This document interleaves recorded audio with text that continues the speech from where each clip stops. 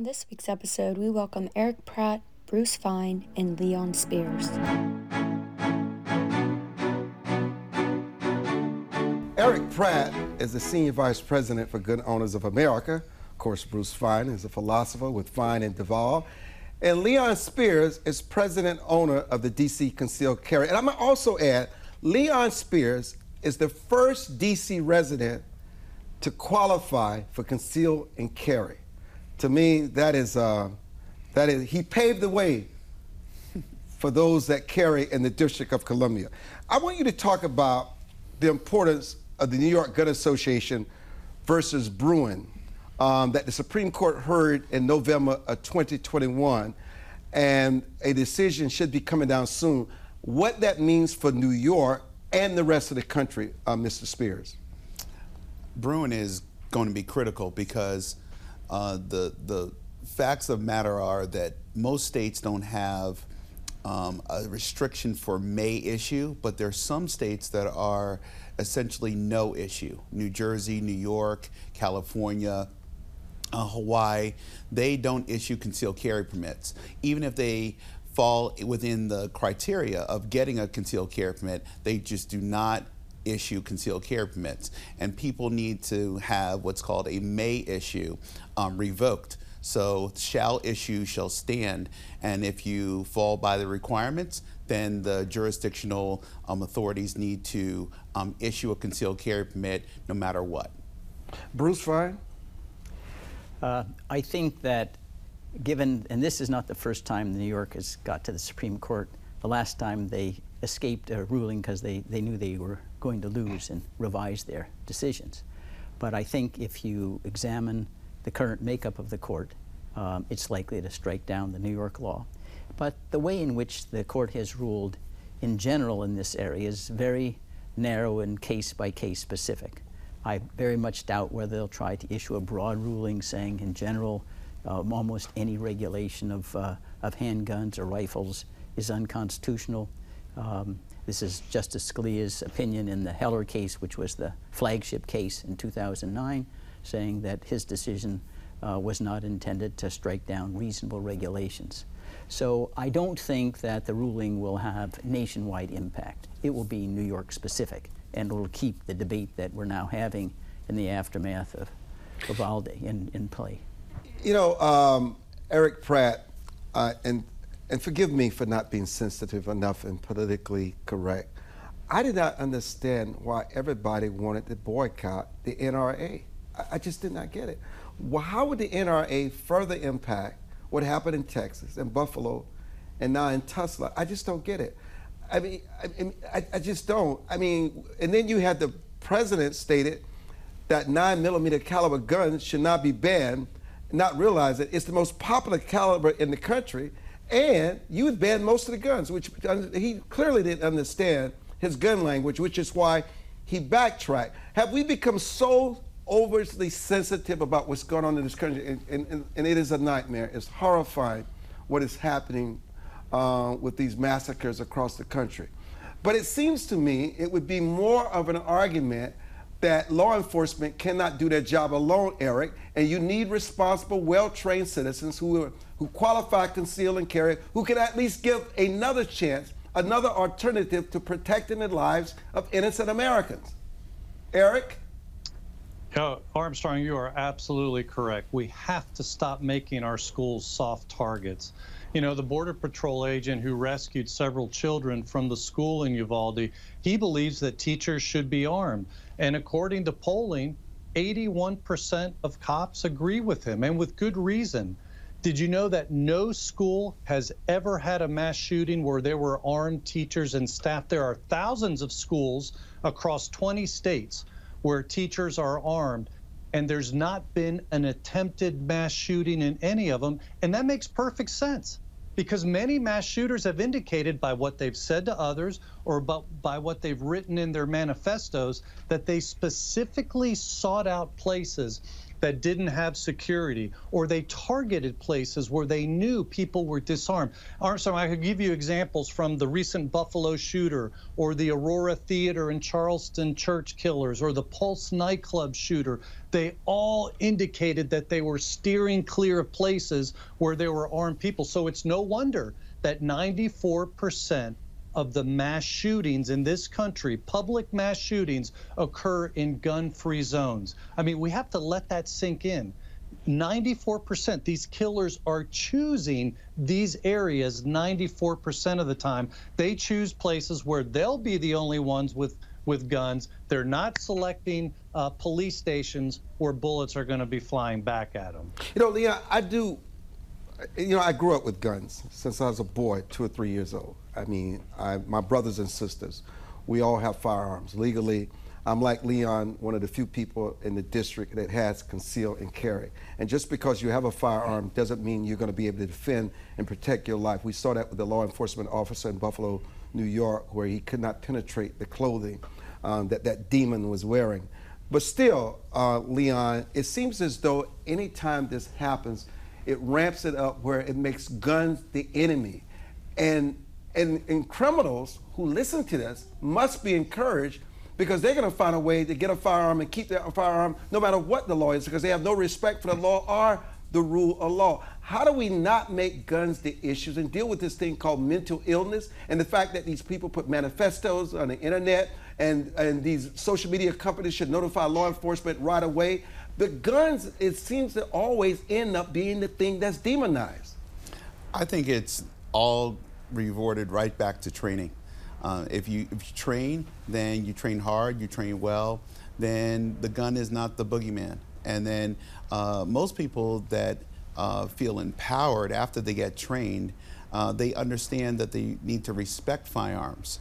And most of the time, people don't understand until it sadly happens to them that the police are always minutes behind, and they're always cleaning up the act. And so law enforcement officers want people to be armed that deserve to be armed. So if you're a qualified person, then sure enough, you should be trained well, and you should practice often, and you should carry a firearm or be able to at least defend yourself in your home. But most of the time, a lot of these people do not have training. And then they just read what's on the internet, or they have a family member that might have been in a situation that was very detrimental, and then they just run with that. So they don't engage in self-understanding of empowerment with firearms. Bruce, Boudin is seeking re-election as the DA in San Francisco, California. I think everyone has come to the conclusion that he's going to be ousted. Like many other DAs that ran as progressives, there's issue of bail, being soft on crime, misdemeanor, putting these criminals back out on the street. They're committing the same crime and sometimes committing homicide. Has the pendulum swung again full circle? Well, I don't know whether it's full circle. It's certainly swung back. No one's running on defund the police anymore. Even in the jurisdictions that were most avant-garde, if you will. And it wasn't just limited to the gun or law enforcement. The school board out in San Francisco also got a licking because they were trying to engage in indoctrination, and they elected new panels there. So I do think that you can't get away from human nature. This idea that by exhortation we can all engender angelic DNA genes isn't going to work. Unfortunately, there are things that we don't know about the species, and people can be evil, and if you don't have deterrence and someone who's going to detain them and arrest them and imprison them, crime will spiral. One of the things that we do know is that a huge disproportionate amount of crime is considered by a tiny percentage of the entire criminal population. They commit hundreds of crimes, even thousands, and those are the people that we can't afford to let out to continue to prey on the community. But I want to go back to one of the points you made about why is the guns the centerpiece of the conversation.